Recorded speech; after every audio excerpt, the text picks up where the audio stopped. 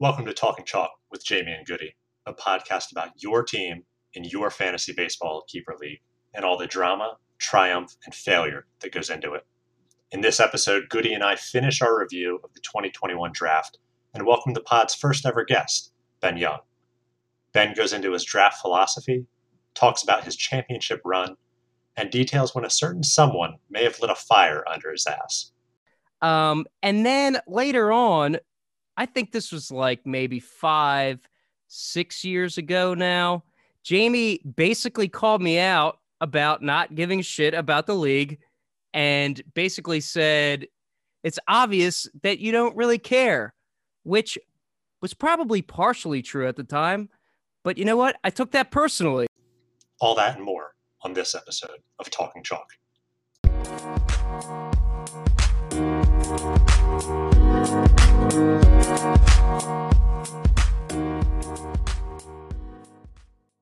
Hello. Can you guys hear me? We can hear you. Welcome to Talking Chalk. Ben, Thank you for having me. The first guest of the season, first guest of the podcast, repping the awesome mic and headset there. Sound quality is pristine, Ben. Compared to Ben is the most experienced podcaster of our group here. Yeah, this podcast, I believe, took some tips from me. Listen, I am not too afraid to reach out for advice on things that I don't know anything about. So I reached out to Ben Young. Fair. He gave me some good advice. And just like most things, now that we are both doing the same type of activity, I'm going to pass him very quickly. But to start out, I definitely appreciated the help, Ben. Oh, boy. Okay. Well, you're welcome. Thank you. And we appreciate the help, Ben. I wish you could get Goody a better microphone at this point, though. I mean, it's episode 2. We need to upgrade your audio game a little bit. Goody's still using those Apple AirPods, which cost $250 for some reason. Thumbs down. Thumbs down. All right, we'll talk about this afterwards. Maybe I'll need to get a proper mic. No, you sound fine. It sounds fine. We'll get some Patreon followers. We'll get a little revenue coming in, and then we'll upgrade the sound systems. I'll ask my company to sponsor us. Maybe the other 11 people in the league that listen to the pod. Listen, several people have listened twice, Ben. So I think we're gonna get some. I might have been one of them. I had to listen to you slob Macarius knob a couple times. Yeah, and that wonderful post-production work that your podcast could probably use some tips on. Okay. That won't be the last, but of the ribs, Ben. But we definitely wanted to have you on to talk a little bit about your draft experience, your general overall thoughts, and then a little bit about last year, even though most of us have moved on. Goody, did you want to finish off with some sound analysis of perhaps our so Ben jumped right before we got to the last point that I want to talk about the draft, and I thought was an interesting storyline was, I mean, Pat's draft in general had me scratching my head at certain points, but Buxton in the first round and then Robbie Ray in the third round, both guys I think are interesting to draft. I think Buxton in the third or fourth rounds would have been interesting. I drafted in the fifth round last year. I don't see why he's any more valuable or more probable to have his breakout year than he was last year. And then Robbie Ray, I think that would have been a guy that Robbie Ray, it's like, what are you doing? That would have been a sneaky one that it's like, in the 12th round, I'm buying his spring training resurgence, new team, all that. Like, cool. Third round is paying totally full price for what Robbie Ray can be. Why aren't you taking James Paxton with that pick? That's someone who Pat has drafted before and who went in the fourth round. This is one of those cases I think where just Pat wants to just kind of prove how smart and savvy he is, basically. I don't know. That's my initial thought on it. Pat drafts guys too early looking for breakouts. He keeps guys too long looking for breakouts. And when he has players who will actually break out on his team, he trades them away for nothing. He's just doing everything backwards. So, Ben, you got anything to add on that? I was like, my analysis to bash Pat. My analysis with Pat, it's like he's too optimistic with his players, or he's reading some sort of wrong ranking system, because I'm sure you guys have already covered it. He's got, Votto hitting 20 bombs. He's got Buxton hitting 30, stealing. He said 30-20. 30. He was at Granados after the draft saying Buxton 30-20. It's like, you guys brought up Robbie Ray. Like, just guys that I'm just steering clear of completely. Like, not even on my fucking radar. Where are we allowed to curse on this? Yeah, we are. Okay. It's like guys that I'm not even thinking about. It's like these guys have been dead for years, and Pat like throws out a name, and it's like, wait, that guy's like still in the league? Like, what's going on here? Then he took Gary Sanchez with his next pick, and then Drew Smiley. Yeah, then like Votto, then Straw. Like those were his first 6 picks. Buxton, and Ray. Straw was another guy that like I thought at the end I'd slot into my outfield to try and get steals. Like, I draft him in like the 14th round or whatever because it's like, oh, he's on the Astros. It's interesting. And once again, Pat's like, what can Straw do? Straw is going to be like what, Nick Madrigal in best case scenario. And Pat took Buxton. I didn't even talk about this. Pat took Randy in the rookie draft. Which was the right pick. That was his 4th outfielder. So Byron Buxton was his 5th outfielder that he took in the first round. That aspect of it. Like, why didn't you take Brandon Lau there to fill in, first base, so you didn't have to play the I would have taken Lau. The dead, possibly dead Joey Votto, or second base or outfield if you wanted. Like 5 outfielders, Pat. What the hell? No, and in talking about it, it's like you can't make sense of it. You can't make sense of it. Not that Votto in the 8th round is like the worst thing in the world, but it's like he's a guy. Does he not realize Cabrera and Votto have been left in free agency for the last 2 years in this league? They're fringe, they're replacement level guys at this point. Yeah, like again, they're dead. Move on. Like move on. Yeah, take a lottery ticket on a younger guy, a deep sleeper. Not a old head that is past his prime. You're not going to have. Chances are you're not going to have this like, dead cat bounce out of nowhere. Like, oh wow, 30 home runs off of Votto or whatever. Like, it's probably not going to happen. Tell him, Ben, he's going to be mashing that research button early in the season, dropping all these guys. And then I'll be right there, swoop in, pick them up. Whereas Ben hits the research button, Pat always has the best team of the last 30 days or the last, once all the oranges have, expelled all their juice. He's got that guy on the team. Did you guys go over all the other teams already? That was it. Yeah. Okay. We got through all of our analysis. That was the only thing missing. Oh, okay, cool. I was like, hey, we still got to get through Pat, but I was like, with Ben coming on, I think he'll enjoy coming on for this part. We'll talk about some of the other spice with Ben a little bit later, draft wise, but definitely wanted to bring Ben on, recognize him as the champ. Can we congratulate him? Congratulations. Oh, thanks, guys. Thanks. I just wanted to do a quick little rundown. Ben, no. Okay, Let me set it up. Let me set it up. Oh, you want to set it up? Oh, I thought this was my podcast. Welcome to Talking Chalk. I am your host, Ben. With Jamie and Goody. So Ben reached out and wondered if he could talk a little bit about his rise to prominence in the league. He said he'd finish in less than 3 minutes. And if I understand correctly, that's how a lot of requests with his wife start. He talks very, very kindly and then says it's going to be less than 3 minutes. Less than 3 minutes. So just put up with it for 3 minutes. We are quick and easy. We are happy to give you your floor, Ben. And the timer's going. All right. Timer's going. Okay. Well, it was 2010 New Year's Eve is when I was told I was getting invited into the league. I was super pumped. I had kicked Dan Lee's ass in NBA 2K that night. Chucker. It was Chucker. It was an awesome night. So 2011 was my first year. I actually made it to the championship that year, Jamie. Do you remember that? I do. I remember everything about it, Ben. Okay, good. I made it to the championship. I took over. What's the guy's name I took over? What's his name? Was it Chris or Brian? It was Chris. Yeah. So I took over his team. I think I had to pick up Jose Bautista too, or did? Oh, Judy dropped him, and I swooped him up. Yep. Great pick. Led me to the championship. I lost to Goody. Congratulations, And I probably didn't really know what I was doing. Then again, a lot of guys in this league still don't. So good for me. First year, making it to the championship. After that, I definitely had some weak years. I would say it was like just a drought. It was just a drought, no playoffs. I had my failing band, had my failing softball team. It was slim years. And then later on, I think this was like maybe 5-6 6 years ago now. Jamie basically called me out about not giving a shit about the league and basically said, it's obvious that you don't really care, which was probably partially true at the time.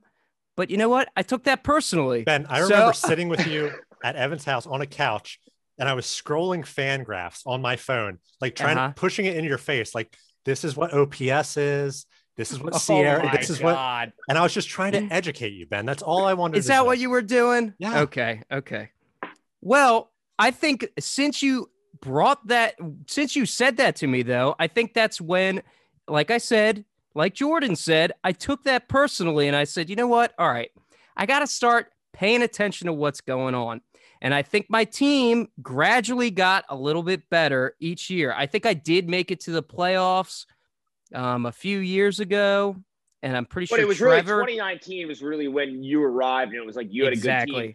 Now it went terribly. I'm getting to that. I'm getting to that, Goody. Right. My team got better, and in 2019, I was kicking ass up until it was either right before or right after All-Star break, and Jamie set me straight to a path of destruction. It was like 8 weeks in a row. It was bad. I was like at an all-time high.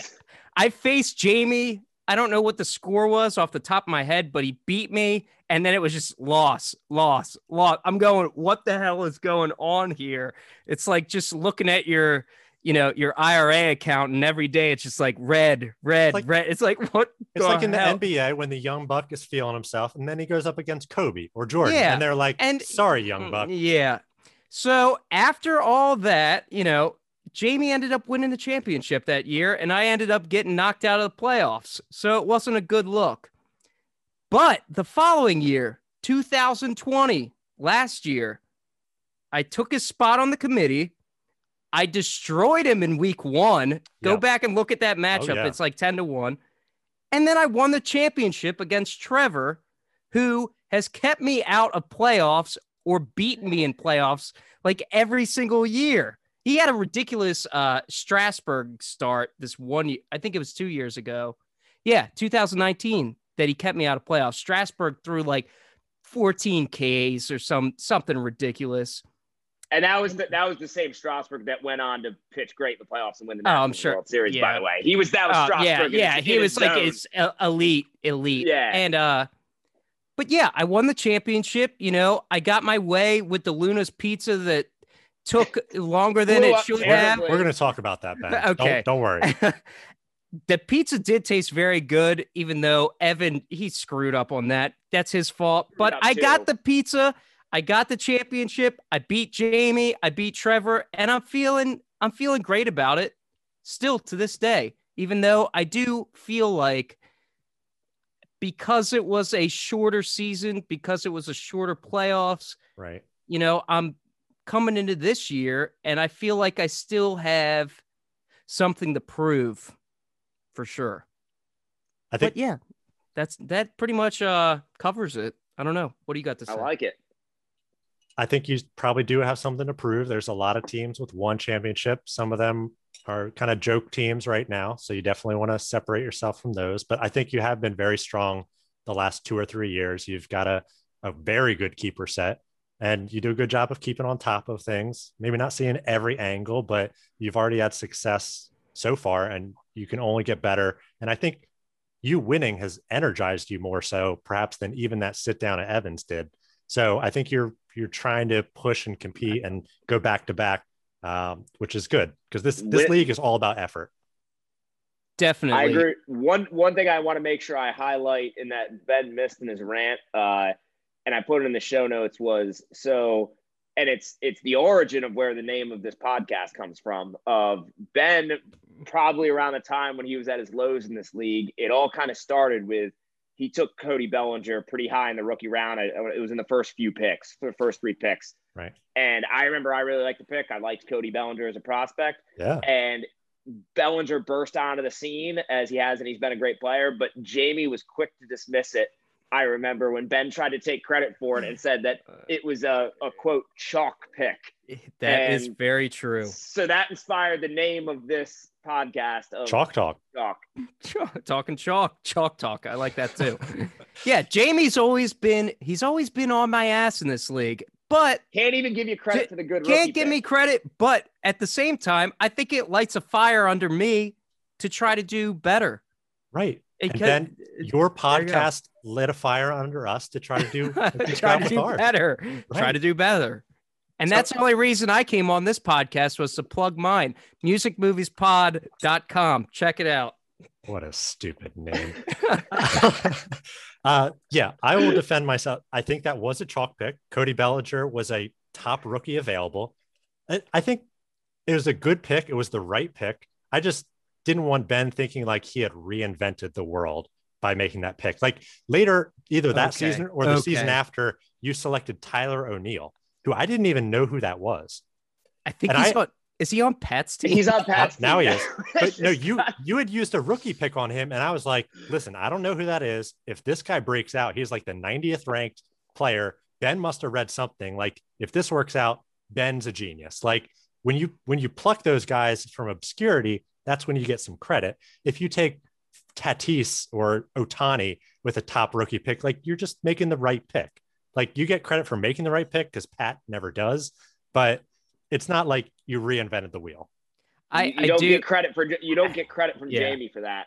Right. Yeah, it's okay. I just got to prove myself time and time again. And I do, to be fair, I understand where Jamie is coming from. Although I will say I didn't get credit for some of my other rookie picks then, if that's the case. For example, George Springer, I picked him up, rookie waiver. Nobody out-wavered me when I got him. Still a keeper to this day. Possible that was a much better pick than the Cody Bellinger, considering that. Maybe. Cody Bellinger still has a lot of ways to go, though. No, I'm just saying, considering that you beat you're saying out, okay, yeah, you're saying better pick. Yeah, I understand you. I do. And we acknowledge this a little bit, I think, in our preview show of, I mean, Ben really has, last year he had, I think we said like 14 or 15 top 100 guys. So he just hit on everybody last year, but it's just he really has over the time built, one of, if not probably the consensus best keeper sets in this league going into the year of guys like not just Bellinger, but Trevor Story and Jacob deGrom's the best pitcher in baseball. And Plesac was a nice little pickup last year. Just kind of like Tim Anderson. Ben has done, Tim Anderson, I was a hater. I told Ben Cody Bellinger. I told Ben I called Tim Anderson an orange to Ben his first year that he was breaking out, and he proved to be way more valuable than that. So whatever method it's been, Ben has brought together a nice set of talent here. I'll tell you, 2 words: research button. Okay, Zach Plesac. This guy, Zach Plesac, probably my best pickup last year. I mean, obviously, because I kept him. Well, him and Grisham, another and research kept him through the COVID pick. Shit.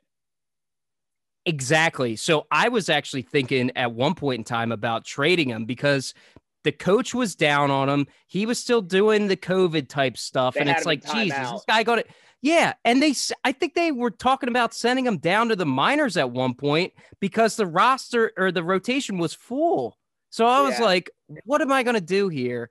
I held on to him. He comes back and he's still, bringing it.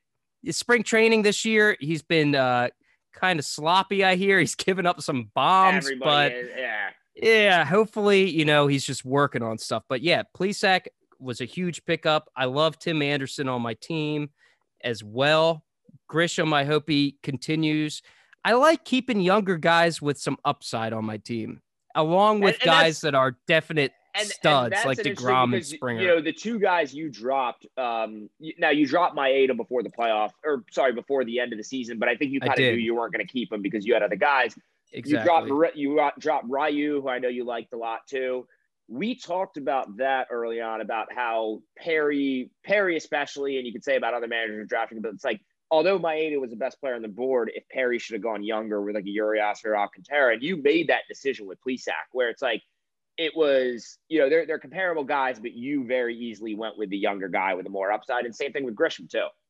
Exactly. Especially with Ryu. I don't know how we pronounce his name, but insensitive, Ben. Insensitive. Come on now. Listen, tell me how to pronounce it. I'll pronounce it. We don't know either. We don't know either. We really don't know. But I say it different times. Jamie brought this up on the podcast. The guy gets hurt a fair amount, and I just happen to have him in the last 2 seasons where he's been killing it. But before that, it's been like on or off with that guy.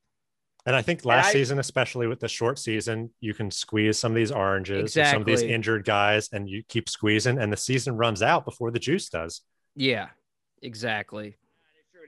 One thing I thought it was funny, because I always remember him being on Evan's team, was when I didn't think Perry was going to take Maeda, I thought then, Duty would take Maeda, and I thought Ryu was going to end up on Evan's team, and I thought that would have been so on brand. For Duty? For Evan. Oh, for Evan. Because Evan older had guy. Ryu before, and Evan just always redrafts the same guys, and he likes the older guys. So I thought that would have been funny. He is an older guy manager, it seems like. Yeah. For sure. He has his guys that he likes. No, he got Bundy. He got a little younger, but he is. That was a sound pick for him. But I think that's interesting. Ben brought that up of leaning to go younger guys with upside, because there's, like you said, there's some managers who think there's some managers who we think should do that a little bit more. Certainly. And Ben's middle of the pack age wise, average age 28, at least keeper wise. So he's got Is that with my picks or just keeper set? Yeah. And that's even with, you got DeGrom's what, like 30 now? But he's seems to be getting stronger with age. Yeah. The guy throws like 99. Yeah, he keeps adding velocity each year. It's ridiculous. I wondered, they recently came up with that the ruling that they're going to start policing the spin rates and if people are using substances to pitch. And I was reading one thread that said DeGrom might be one of those guys that has gotten inexplicably better over the last 2 or 3 years that might suffer from using something basically. Yeah. And I think everyone's using it. I didn't know about that. Yeah, wait a minute. I think everybody's using something though. Yeah. Verlander definitely was once he got to Houston. Oh yeah. Oh yeah. Yeah, it's just you can't do the Michael Pineda. You can't have it all glopped on your glove or whatever, or on the palm of your hand. You just can't be obvious about it. You got to be. Gotcha. Trevor Bauer's been leading the way. He basically posted on Twitter, these guys increased their spin rate. Something's going on. And then the following season, after MLB didn't do anything about it, he started using something and increasing his spin rate. So he's just daring them to take action. Yeah. So they put out this memo that they're going to start policing some of this stuff and taking balls from play and analyzing them for substances. And who knows what they're going to find on it. But it might just be kind of all talk. They might not do that, or not it might do be anything. My thing is obviously it's maybe DeGrom's that guy because he's an outlier of being an older player or an aging player and adding velocity. But I think it's that kind of thing could probably increase spin rate and all that. I don't know how much you'd be able to add velocity with substances though. But I'm also not a biomechanics or a physics expert. So also go ahead, Jamie. No, you're good. I was going to say, didn't they also change the ball this year? I know it's the same. It's a baseball, but year. didn't they? Yeah, but they deadened it. I don't know if it's I don't know. Is it going to be heavier if the cork's going to be different? I guess. Yeah, I would probably look out for drafting players that had career years last year, like Sal Perez, Eric Hosmer, Tommy Edman, any of these guys, Randall Grichuk. I'm not sure who took those guys. But... Well, okay. All right. Do we want to talk about my team real quick? Yeah, let's talk about this draft. I love it, man. Oh, for real? Are you blowing smoke? Okay. You did text me during the draft, Jamie, saying you liked my Salvi Perez pick. And did you really? Yes. Yeah. Wow. So I'm a Perez hater. Sorry. And maybe it's because I was hating on him before the draft about the Royals contract. Everybody hates this Salvador Perez pick. I don't understand why. Jamie, you ranked Real Muto pretty high as well. And I look at him and Salvador Perez, and it's they're almost the same guy minus the steals, and Perez is a little bit older. So I was like, look, I need a catcher here. He's been on my team a couple times. He is a Ben guy. he's definitely a guy. And guess what, Goody? This guy hit 3 home runs during championship week for me. I want him back. I need to fill that role of catcher. And which Jamie? Yeah, I'll have to ask. So I'll let Jamie give his insight, and then I'll give mine. Okay. First, there's guys that go ahead. I was getting really excited. I thought this was going to kick off some old school Ben Young 3 catchers on the team type strategy. No, I'm past that. No, I like it because I had Real Muto ranked very highly, top 25 on my board. I must have different catching baselines than some of you folks out there. Sal Perez was one of the top players, if not the top player available. I knew that I wouldn't have taken him pick 1, but I definitely would have taken him in that second round where you got him, Ben. Yeah. Because there are so many catchers that are worth nothing in this league.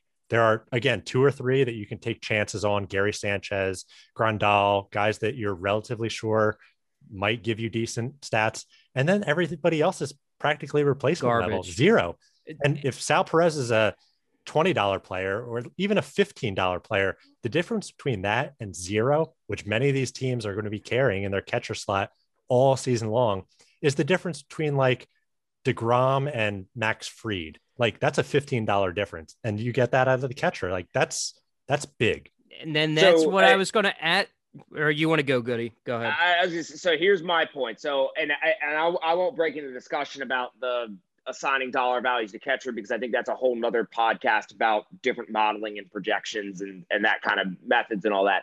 The big thing I want to bring up is that, Sal Perez, and I'd say the same thing about JT Realmuto with your valuation of him, of like, it's not like these guys are Joe Mauer or Buster Posey where they're, and I know we don't use this stat, but it just aggregates what their offensive value is compared to the rest of hitters of weighted run created plus. They're not 130, 140 guys where they're very, very good to great hitters who happen to play catcher.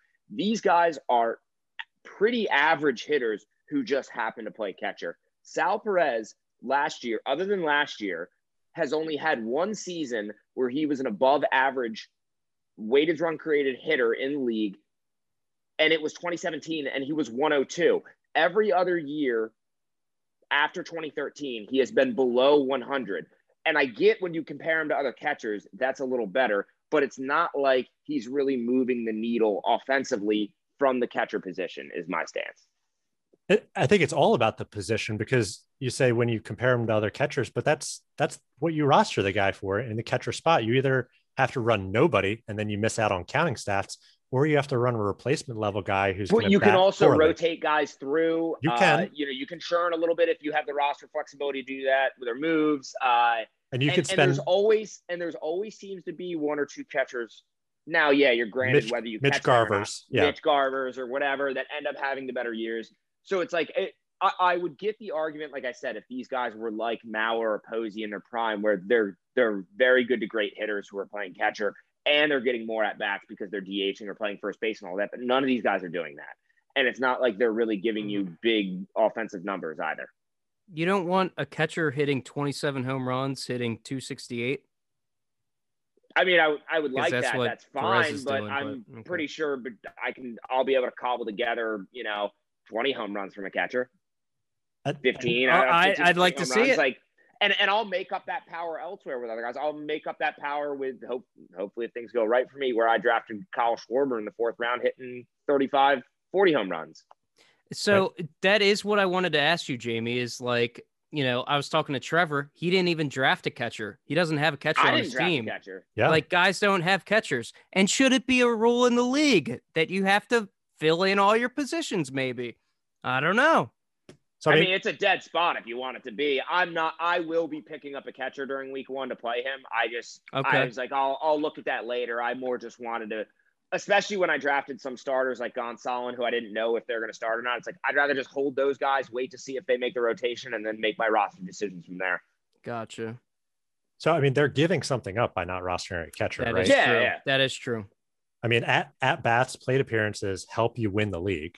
It's the same reason why we limited moves because guys, at bats are valuable. Streaming at bats even are valuable. So that gives Trevor or whoever else an extra roster spot, and they can stream, when their second baseman has off, they can stream a second baseman in their place. And it's possible that the stream second baseman, and even likely, will have better stats than the catcher. So they kind of use that catcher spot as like a composite streaming spot, but that costs them moves, probably 2 or 3 or 4 throughout the week. And when push comes to shove, when in a head-to-head matchup, if you've got Sal Perez, who's a plus from the catcher position, and Trevor's running out, a 10 hitter lineup instead of an 11 hitter lineup, and you can use your moves to plug in holes as needed as well, it's a disadvantage in like a head-to-head matchup. But over the course of the whole season, you can certainly make the playoffs in this league by running no catcher. Yeah, because like you said, there's so many teams getting nothing from catcher anyway. I mean, where you guys are saying, I want to be one of the couple of teams that are getting something from catcher.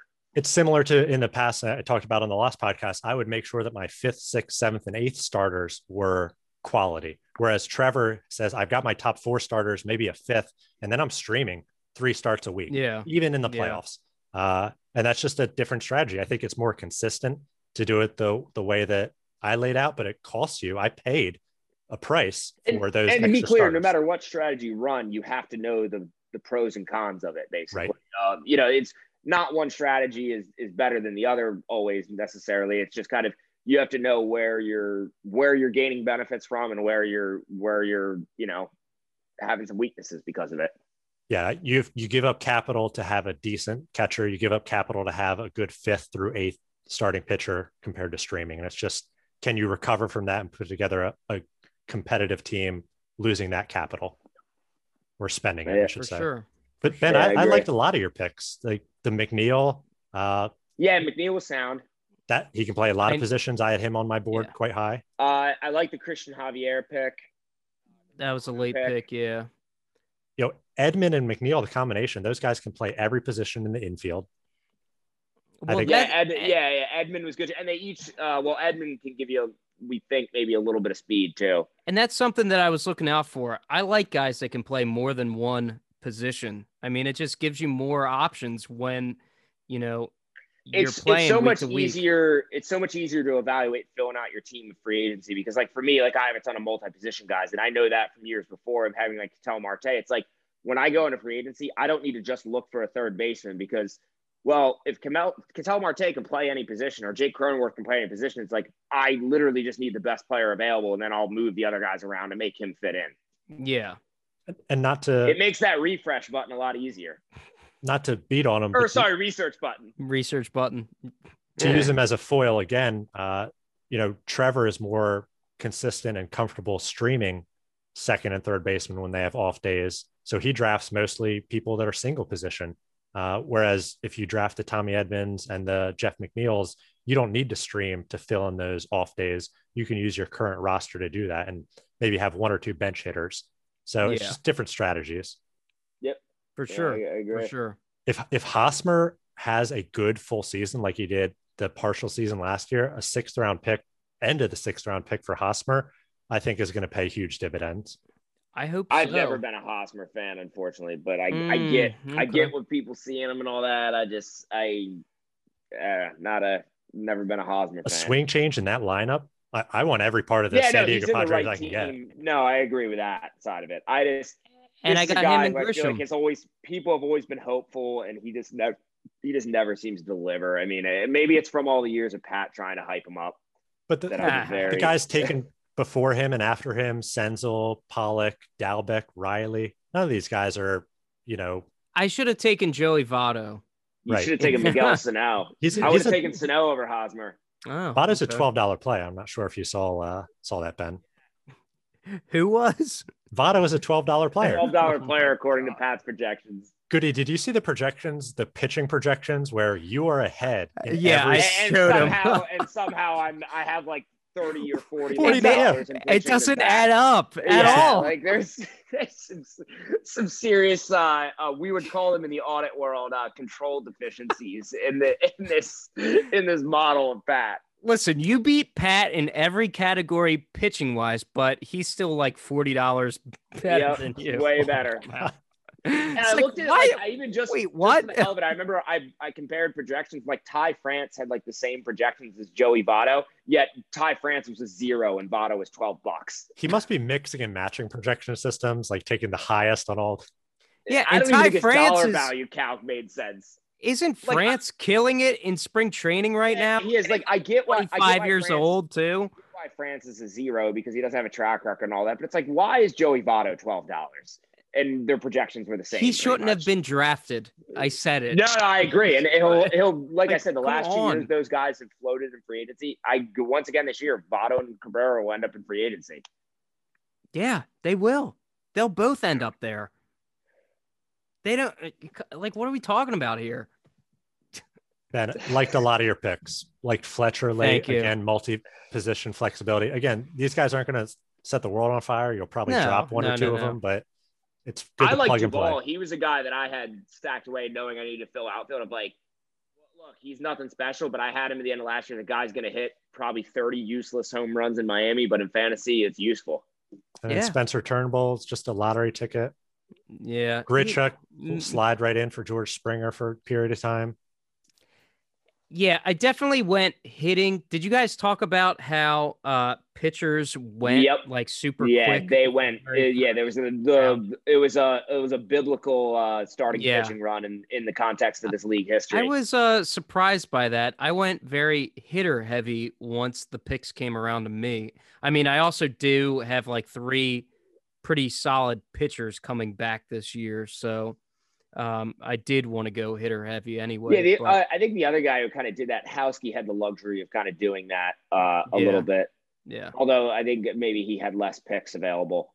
Ben, you've got Karinchak and Luzardo, from your rookie slots. That's basically a 9th and 10th keeper. Yeah, that helps out a lot. I want to thank you guys for the rookie round draft because it clued me in. I was like, wait a minute, something's going on here. Yeah, and then I think Jamie, after our podcast, just talking about rookies and strategy and all that, guys tipped me off.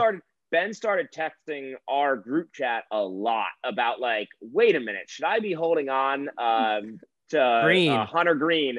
And he keeps asking and like going, and he's like, who's better out there? Who's better? And finally, like, I think he asked the right question where Mook was like, Karanchek and Devin Williams are out there. Like, they're valuable. No, he was like, well, wait a minute. Like, what is the rookie limit in terms of innings or something? And then Mukari is like, oh, wait, Karanchek's out there? I'm like, oh, wait a minute. I got to look at this. And it's like last year, even though it was a shorter season, had no bearing on the rule of people being players being rookies or not.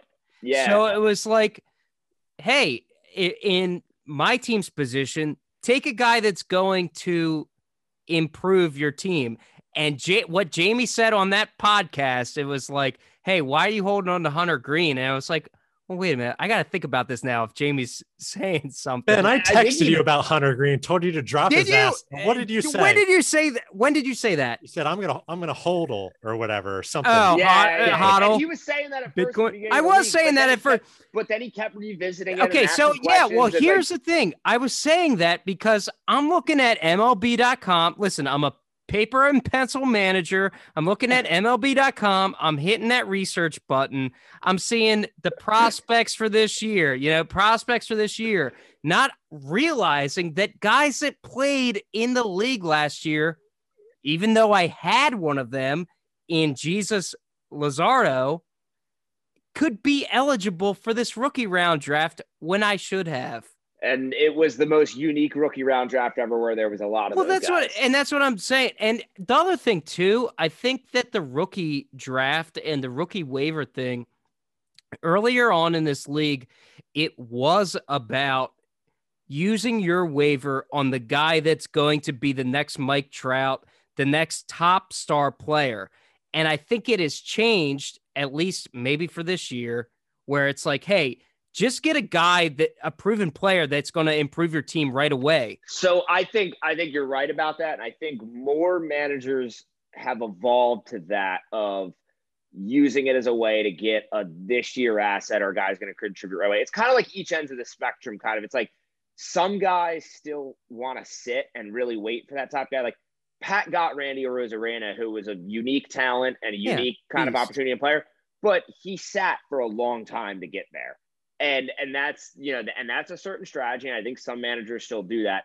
Other guys like myself, I will take guys, I will use it to get a this year player if it's there, or other managers like me in particular. I know Howsky has done this a lot too, Mook, but I pretty much a lot of guys have, is that using the lower waiver to just run guys who are very early in development, hope they develop. If they don't develop, move on to the next one. Like I remember Jamie saying in the last pod. Yeah.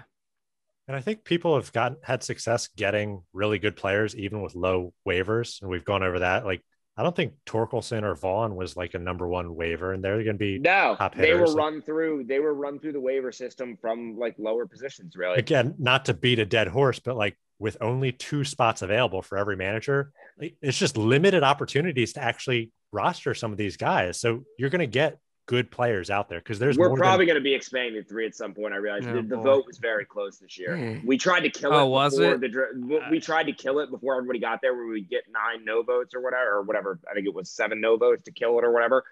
And we were close. We had to keep waiting for somebody to show up, and then we realized the votes were closer and closer, and we're only a couple away. So I'd be excited if that happens, and I'd be excited if more players are eligible similar to this year. Obviously, it won't be ever like this again, but if there are some this year type players that are going to be available, and then it's, what choice do you make? Are you going to hold that guy for 5 years, or are you going to take the middle reliever this year? Yeah. There's a lot of good choice there. With 100 inning pitch limits, that's something that will probably repeat. Like Karanchek last year, or Devin Williams, because they're closers, they were, even in a full season, they were going to be rookies this year. Yeah.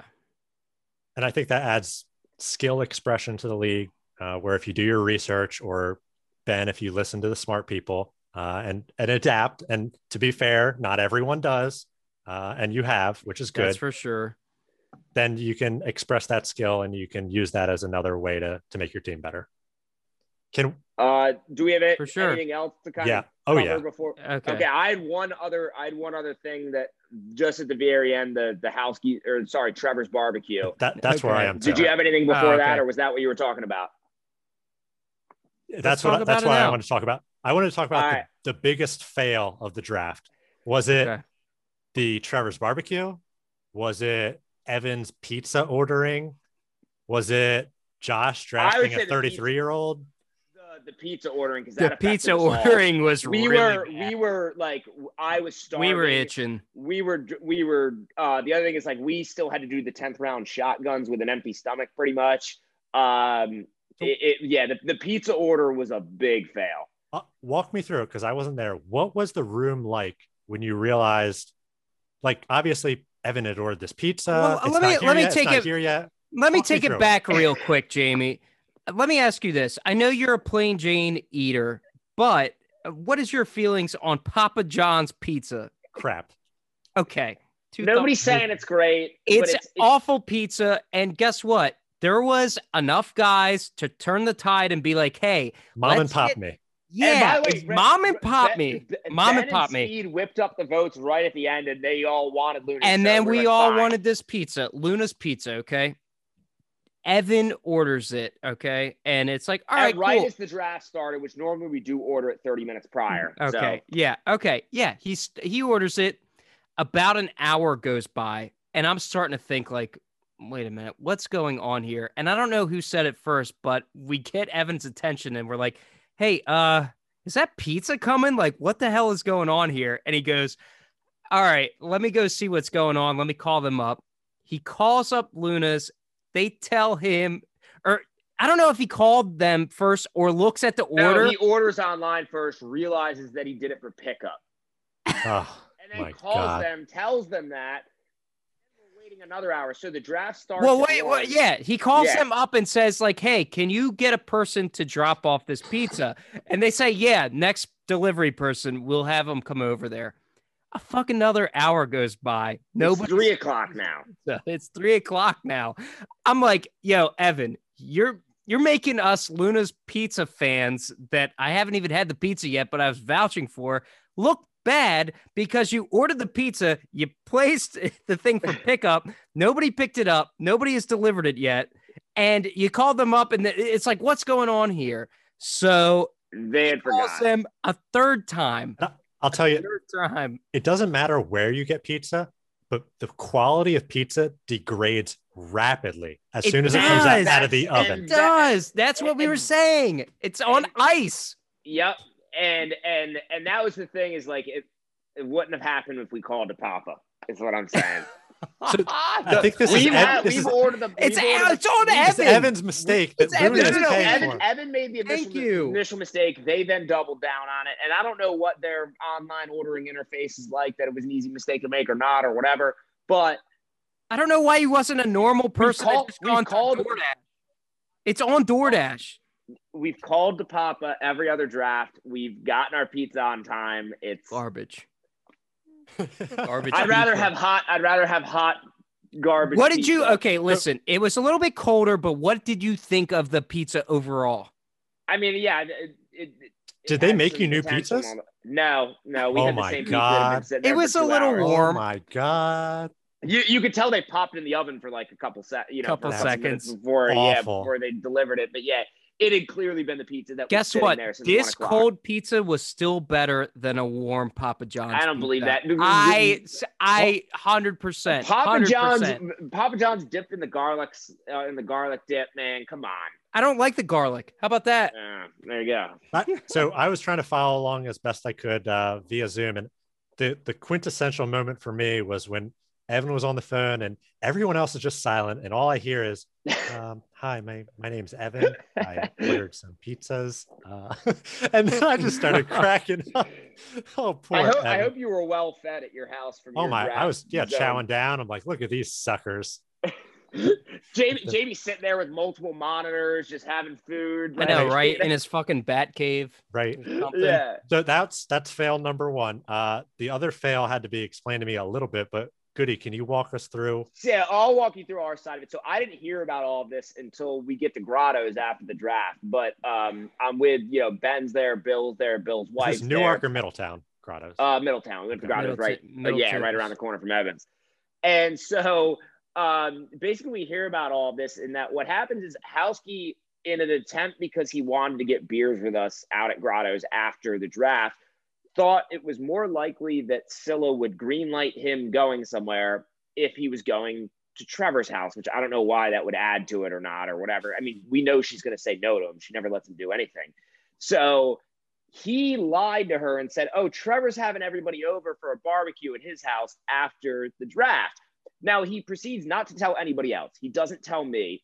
He doesn't tell anybody else. More importantly, he does not tell the guys who his wife Scylla talks to all the time.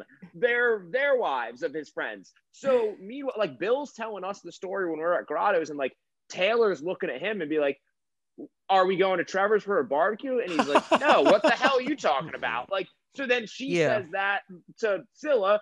Then Scylla's caught Houski in the lie in all of this. And it's a whole made up lie. He creates his own problem that makes no sense to begin with. He wasn't going anyway, but it's not only is he making up the lie. And I told you I've been reading a Jordan Peterson book, and one of the chapters is always tell the truth, or at least don't lie is one of the rules. Not only did Houski create a lie that made no sense, he executed the lie terribly. It was bad. You're married. Do you lie to your wife? Of course not. Of course not. Listen, Ben, second question. 100% tell the truth. Would you have lied for Houski if your wife asked, we're at Trevor's barbecue? No, I wouldn't have, to be completely honest with you. But at least in that scenario. No, for real, like, it's happened before. I don't even know if I would have. Does she listen to your podcast? No, but I know that Houski's got like. I remember years ago playing basketball. Houski shows up late and he's like, guys, I can only play for like an hour and a half. And we were like, why? He's like, I told Scylla I was out going to just run in the drugstore. And I'm like Houski, no one takes 2 hours to go to the drugstore and then comes back all sweaty. What the hell? Yeah. No, and that's the same thing. So when we used to go to Delaware Park to place bets, like on parlay cards, he would tell Priscilla that he was getting Pepto-Bismol. That's it. God. That's what's Pepto-Bismol. Yes. Yeah. Well, to Goody's point too. So Priscilla tells my wife, like, "Hey, did you hear about Trevor's barbecue?" My wife Amanda turns her. Trevor's the last person ever to actually host a barbecue. Yeah, like the other what? funny thing about this. Yeah. So Amanda turns to me and goes, "Oh, Priscilla just texted me about a barbecue going down at Trevor's." I'm like, "I think we're going to Grotto's." So I didn't hear anything about a fucking barbecue. Like, what are you talking about? Oh my God. And so my point is, I'm not saying you would have to lie to your wife, but he should at least tell you. So at least then when Amanda or when Taylor asked Bill, like, "Hey, what's up with this barbecue?" Have some coverage. Oh, Halski made that up. Like, I'm not saying they would lie to Priscilla, but at least yeah. Well, that's open to like, and then I don't want. Yeah. Then you're wrapping Ben in, and he's telling your lies. It's not. Well, that's what I've had to tell Halski in the past. I feel like, hey, I'm not getting involved. Like. Right. Keep me out of it. You got to think of a better lie that doesn't involve 20 other people. Or like I said, don't lie. Or don't lie. Don't lie. That's the bottom line. Yeah. Was there another one that you wanted to bring up, Jamie? I mean, I was going to talk about some of the crappy picks, but I feel like these two definitely are out in front between Evan ordering pizza for pickup rather than delivery and it taking 3 hours, and you eat the same pizzas they cooked for you 2.5 hours ago. It was bad. Halski and his web of lies. When I told you at the beginning of the show, everybody feels great about their team and they think their draft went great. I hope we all regret the Lunas decision at least. So if the decision had to be made again, who's going to win? I just need somebody else ordering it. That's not. If you were so gung ho about it, you should have taken control. I should have, and I will next year. Are you going to rally votes for Lunas prior to next year? It's going to be an uphill battle, Jamie. Yeah, I tell you what, I'm fighting town hall. You're going to have to start in like November, like just recruiting people. Listen, guys, I know we didn't have the best pizza experience, but I'm going to order it this time. It's going to be a lot better. If you want to have Lunas in the next draft, I think you're going to have another event of people who will be at the draft prior to the draft and show them how good Lunas is hot. And you're going to have to really sell it. Then just bring the Lunas. Just show up at 1 o'clock there you go. With the Lunas. There you go. Then they won't have any option. Problem solved. It's like problem. Yeah, there we go. Does Evan's little snafu here in any way change your confidence in him as the commissioner? Ben, we can't see your face because it's just a podcast, but you're saying a lot. Well, I thought you were going to say him being a manager, commissioner, though. He's in charge. I think he does a pretty. I mean, I think Evan does a pretty good job. He could be maybe a little more. I don't want to throw him under the bus. Could maybe be a little more responsive sometimes in the committee meetings. Oh boy! Listen, I'm far away from that. I'm happy to be far away. I don't want to get involved with you all on that. Aside from the fact Evan does a good job. Evan does a good job. I will say Evan's been a lot better ever since he left Capital One. Okay, good. Post Capital One, Evan on the committee has been a lot more responsive. So. I still get emails from him every Arbor Day, every crazy holiday. Hi, would you like to refinance your mortgage? All you have to do is mention mortgage in the description of what you're asking, and you get a response from Evan. And Halski refinanced his mortgage, and he was like, "I'm going to do it this way. I wish I could save more money." I was like, "How about you do it this way instead?" He's like, "Oh, that makes perfect sense. Why didn't Evan suggest that?" And I was like, "Oh no, now you're bringing him." Oh man, I'm not going to trash the guy's trade here. Okay, yeah. we'll stop it there and just okay. The last thing to wrap up, I think. Yeah, let's wrap up. Before we wrap up, but to continue the kind of Halski route, which is funny. You had to know Halski was going to be the first one. He had to be the first person to make a move in this league, and it was the most useless move. But he dropped a guy maybe not seconds, literally 30 minutes before he got a DL designation on Yahoo. I don't know if you noticed that, but we've been joking on just that Halski has the one move, and it's not like he could have picked somebody up because nobody's cleared waivers yet. But no, the impatience of Halski just cracked. Halski is a mover for sure. Yeah, the classic Halski is to pick a guy up at 6 a.m. and drop him by 7. Yeah. Just burning moves, burning them. All right, so yeah, good draft. I'm glad everything came together in the end. Everyone loves their teams. Rookie round was great. Some people And made some good picks, questionable picks. Happy to have Ben as our first guest on the podcast. Congratulations. Thank you for having me. I hope I was a mature guest for you guys, unlike some people in the league. A mature, responsible guest. Oh my God. I can't believe I didn't bring that up. And who's honest and doesn't lie to his wife. Right. Ben, I'll say probably exactly. The first half of the podcast of yours was probably a little bit better than the second half. I know you tend to tail off along with your team. All right. We'll edit it in post. Well, hey, guys, I'm going to sign off here. But before I do, want to plug my pod, musicmoviespod.com. And I also want to say this podcast is very entertaining for me. And I think the rest of the league, too. I'm glad you guys are doing it. I think you guys should do it like once a week or maybe once every now and then. I know you guys are busy, but we're gonna play it by ear. Okay. Yeah, we gotta make sure we have enough topics. Well, I find it entertaining, and also I want to say, in regards to winning the championship, I am really proud. And in an otherwise shitty year, like I'm glad that we do have this league, and it was, it was really fun for me to win it. So. Yeah, we know the feeling, and you guys know the feeling. You guys got 6 rings between the two of you, so I respect the enthusiasm. I know what it feels like, and I'm pumped. I would say good luck, but I want to put my name on that trophy again. So fuck you. Yeah, exactly. I'm coming for you. Yeah, you, I believe it there. Yeah. All right. Later, guys. See you, Ben. All right. See you. Thank you.